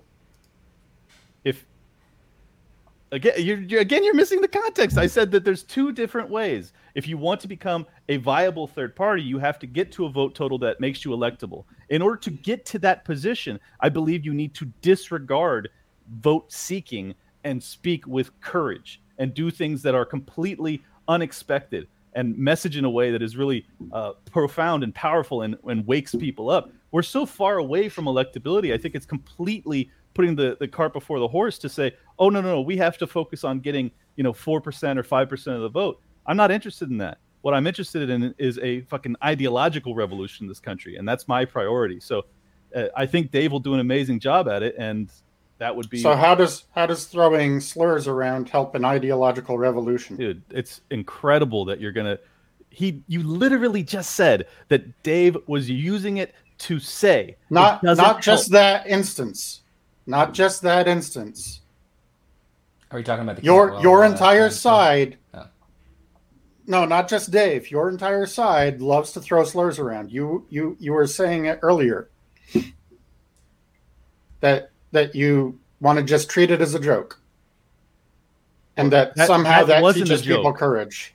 But Dave, that wasn't a joke. What you just said, Dave said. So, I mean, you got to keep it linear, progressive thought here, so I can actually follow your train. So you're saying that now Tower Gang's use of the N-word is an example of this being a pattern because Dave said we shouldn't be using it? If he goes on that show, of course that's going to be brought up if he starts challenging the duopoly, right? If they bring up a quote of him telling Richard Spencer it is not helpful to use the N-word, I think that will be beneficial to his campaign, if anything.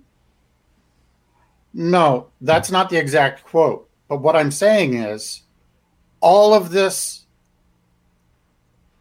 crap floating around the liberty movement, you don't think that's going to be brought up? The crap being Tower Gang's use of the N-word sometimes? Is that what you're talking about? You're focusing on just that podcast. I'm talking about the culture of the larger liberty movement. Yeah, I don't find it to be a racist culture. If it were, I wouldn't be involved in it. So your assertion about it is... So it's all jokes. That's all it is. There's nothing tangible. I think there's way more sincere racism, both in Joe Biden's heart as well as many GOP voters. I mean, to believe that libertarianism, the one ideology that actually treats people with respect, regardless of their color, creed, nationality, anything like that. Like, I just treating people with respect to throw a meme at them, implying they should be hanged. Respect, implying they should be past tense to their rights. How are they going to exercise any right if their right to life is nullified? If they've killed themselves, that's tragic, but that is not a libertarian position to prevent them from committing suicide. You can reach out and help them, of course, but this is just, it's not, you're really detached from reality on this, Archie. I swear to God you are. To think that these people that are making memes that they know will enrage you, and you think that means that they actually hate trans people. I just don't agree with it. I think a lot of them do. Well, you can think that. When I talk with them, it doesn't seem to me like they actually try do. an experiment. Try an experiment. I dare you. Make a sock Twitter account that you think represents what wokeness is. And they're going to hate it, of course. And then go ahead and see how it's flooded with Groyper memes and all kinds of horrible accounts. Okay, well, I don't think that would be coming from the libertarians that I run with. Now, there is obviously an anti-trans sentiment that exists within the Groypers, but the Groypers are not. There is not much overlap between that and the libertarians. And they are basically adjacent because of Dave being buddy with Nick Fuentes. No, that's your perception. That's not at all the reality. That they're basically adjacent. Come on, man. You just said he's a white nationalist. You think that Dave's that? No, I don't think Dave is a white nationalist. I think that Dave averts his eyes from Nick Fuentes' toxic attributes because he wants to message to that particular group. He's been very clear as to why he's doing it, that he wants to give them a pathway from what I believe he sees as a very dangerous path. I think that there's merit in that. There's beauty in that effort. The fact that you want to just cancel these people and assume that they have no redeeming qualities is nonsense. Now you're putting words in my mouth. I would love to see them have which is it? An arc of redemption. But okay, then what's wrong with Dave reaching out to them? Because he's not trying that. When at the beginning of the debate, when at the beginning of the debate, he laughs about, the white supremacist chat. But I mean that in the best sense of white supremacy. That's a paraphrase. I'm not quoting exactly. I know he gets all. What is the point here? I don't even understand the context of the paraphrase. What did that mean? I don't even know. At the beginning of the debate with Nick Fuentes. Yes, what did he say? He completely minimized the fact that everybody in the chat was pretty much spewing white supremacist bullshit. Okay. So why is he minimizing that if his real goal is to convert people away from it? Do you think that he's going to convert groypers by opening a debate with Nick Fuentes by going, my feelings are hurt because of the fucking chat? No, but he doesn't have to coddle them either. Is that the type of leadership that would compel these young, I'm not saying he has to do men that. to get away from the white nationalist path, or would it be better for him to laugh it off? No, that's not what I'm saying. He's not laughing it off like, kids are going to be kids. He was laughing it off very much like he sympathized with their whole worldview. That's your perception of it. I don't think he shouldn't sympathizes with Nazis and white nationalists. I think that is completely your concocted view of Dave. So, I don't think it has any attachment. He tells Richard Spencer, he tells Chris Cantwell, he tells Spencer not to use the N-word. Nick Fuentes, variations on, I don't see why people think you're so evil.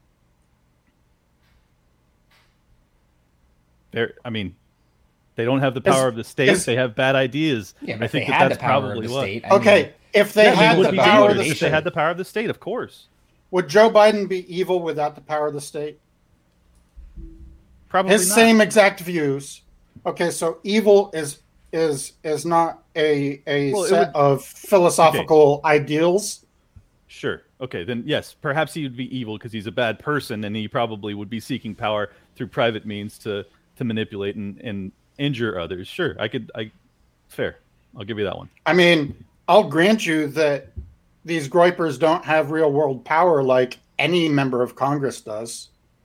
Any member of Congress right now can do all manner of evil without hardly anybody noticing. Yes, agreed. This is why I think focusing on the groyper movement in a way that puts them up on a pedestal of being this super dangerous trend line is a mistake.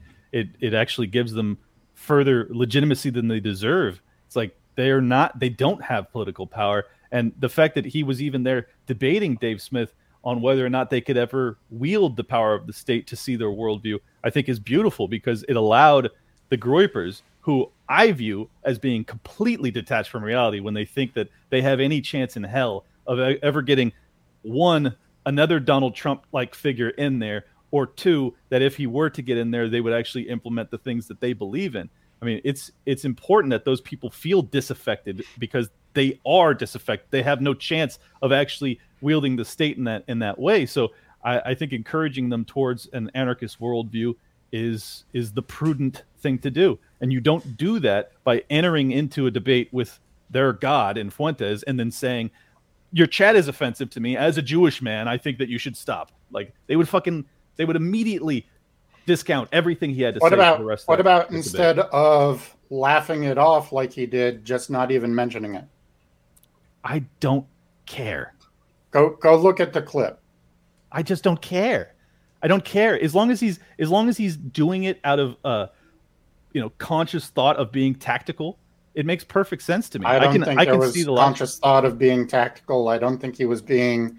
Who was that? Dave's a very tactical debater, so I think you're totally wrong there. Is it Daryl Davis that I'm trying to think of? Yeah, John. Yeah, yeah, it's Davis. Dave is no Daryl Davis. I don't know who Daryl Davis is. Is that the Concussion Foundation guy? No, it's the guy who he's a black guy. He like meets with KKK members and gets them to like hang up their. Oh yeah, that guy. No, that's great. But that's also not Dave's mission. Is not to make that his entire life's work. Is to not get KKK people to quit the Klan. Like that's awesome that that Daryl's had such great success in doing so. But I mean, if that's your cause, Archie, more power to you, man. Like make that your cause. But you can't demand that everyone that's a libertarian make that their focal point too. I mean, all I've ever said is that we should be focusing on what we're passionate about, as long as it's within the libertarian framework or ideology or umbrella. Do what you're best at. Do what you're passionate about, and try and claw back a little bit of liberty in whatever way you can. I just don't think that your war against Dave is paying the dividends in any way. Is he frozen? I don't know. No. I was waiting for him to say something. It's extremely still. Okay.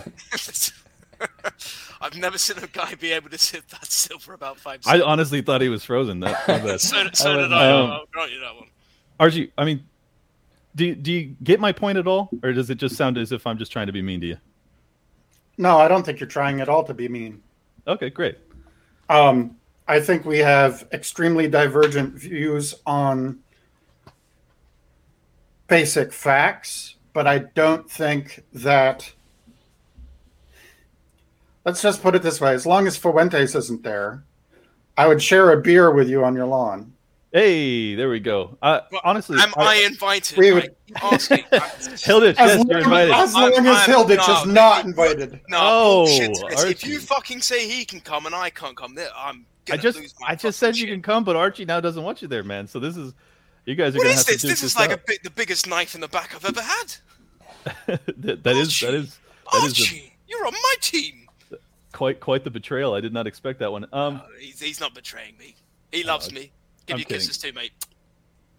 Yeah. Anyways, I just want to say, I think that there's way more that we have in common. I think that the biggest issue that I have with your group is that I feel as if you fail a simple triage test of identifying what is and isn't, one, something we can do something about, and two, something that is a top priority.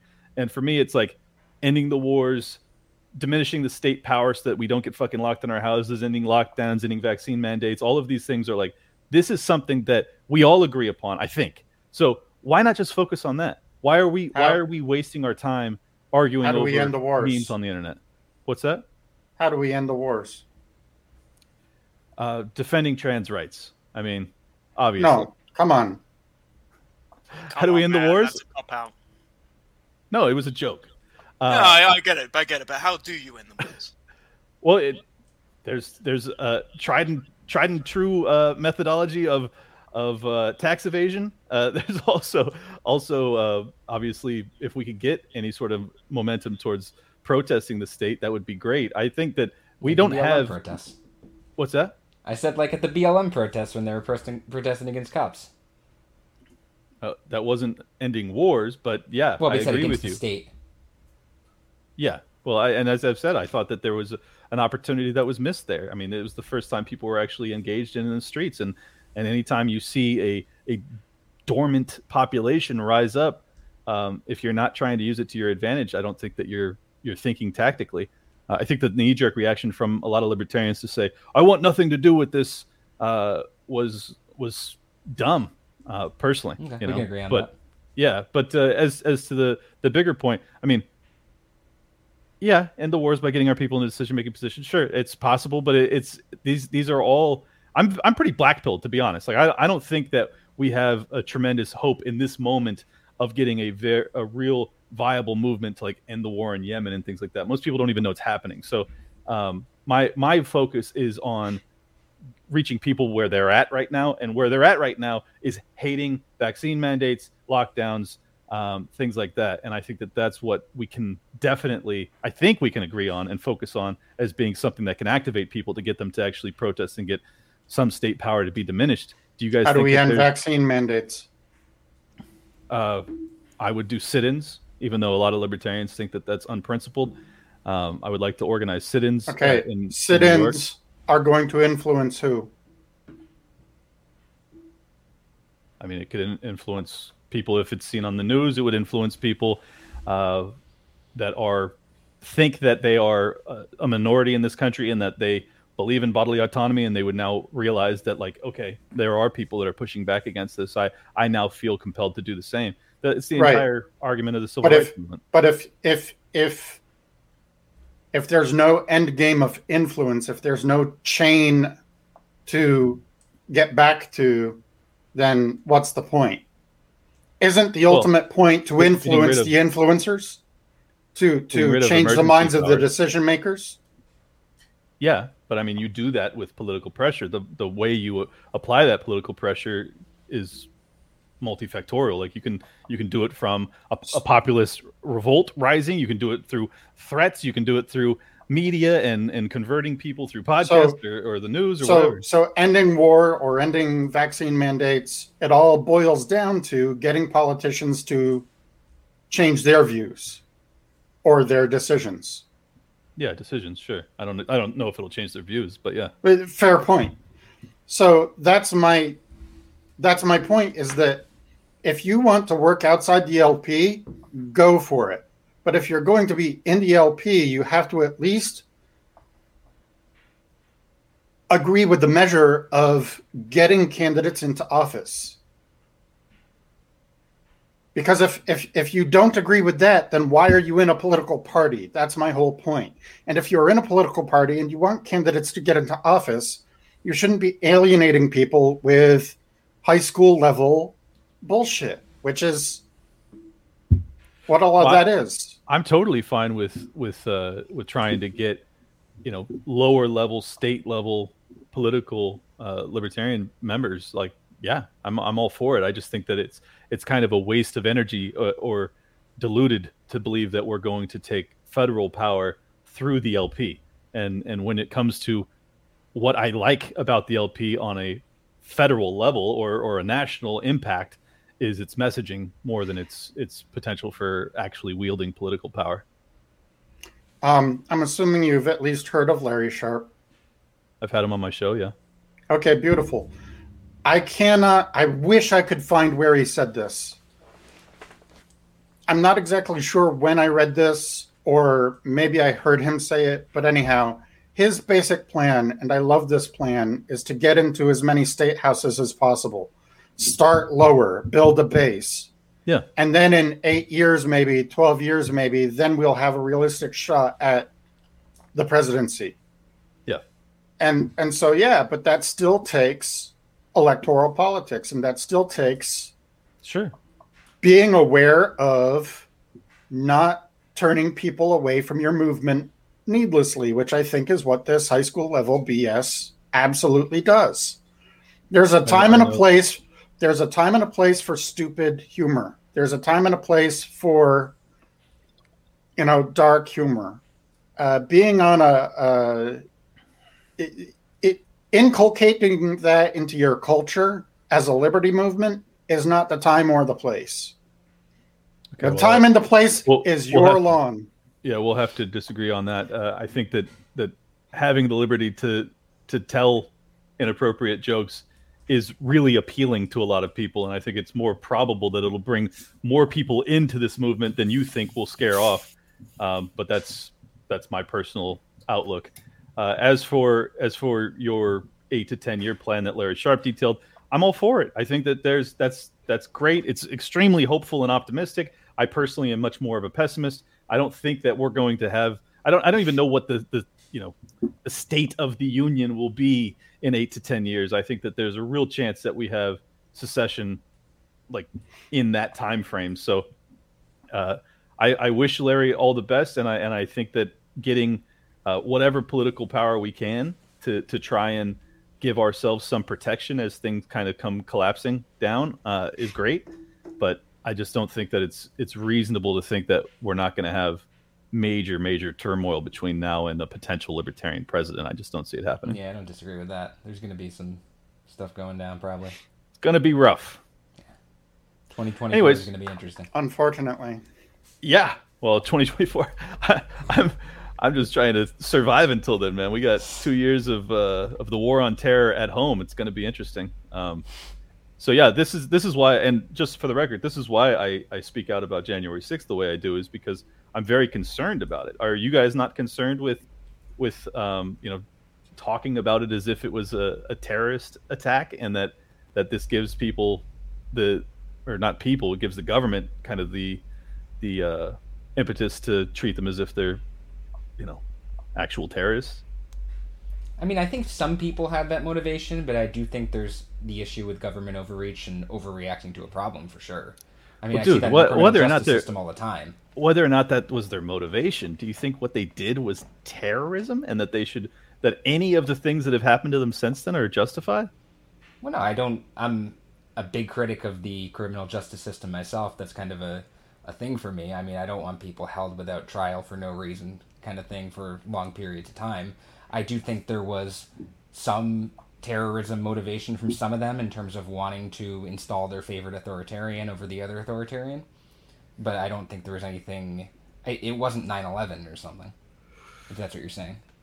Well, yeah, I would hope we could agree that it wasn't 9/11. Yeah. Jesus Christ. It was also not 1812. The last people that were successful in sacking the capital, the British. Way! And this is why you can't go on his lawn. Yeah, your British nationalism is very off-putting. It's not even nationalism; it's just funny. Hey, I thought we were all about jokes, mate. No, it was a joke, and I actually appreciated that one. See, he's actually laughing. Yeah, we can laugh about stuff, even when I disagree, because I don't like 1812. But hey, it's all good. Anyways, you guys got anything else for me? I know. What's that? Were you there in 1812? How old are you? I'm pretty old. You're pretty old. You were there in 1812. Were you? Yeah. Did you have a musket? Vampire. You fire a couple of volleys at a redcoat. All right, now I probably think probably time to kind of wrap it up. Yeah. Well, anyways, 2 hours. Thank you guys for having me, man. I hope that you can understand a little bit more of our worldview, and I hope that it can lower the temperature in the room. I don't think that there's any reason for us to be as antagonistic as we are towards each other, and whether or not you'll ever see my perspective on these things, I don't know. But I think I attempted at least to hear you out and show you where I do actually agree with you guys. So anyways, that's all. A peace offering, if you will. All right. So as long as I can get to your lawn, we've got peace. If not, it's war. Yep. All right. So thanks everyone for watching, and we'll see you again in 2 weeks. Take care. It is Ryan here, and I have a question for you. What do you do when you win? Like, are you a fist pumper, a woohooer, a hand clapper, a high fiver? I kind of like the high five, but if you want to hone in on those winning moves, check out Chumba Casino. At ChumbaCasino.com, choose from hundreds of social casino-style games for your chance to redeem serious cash prizes. There are new game releases weekly, plus free daily bonuses, so don't wait. Start having the most fun ever at ChumbaCasino.com. No purchase necessary. VGW Group. Void where prohibited by law. See terms and conditions. 18+.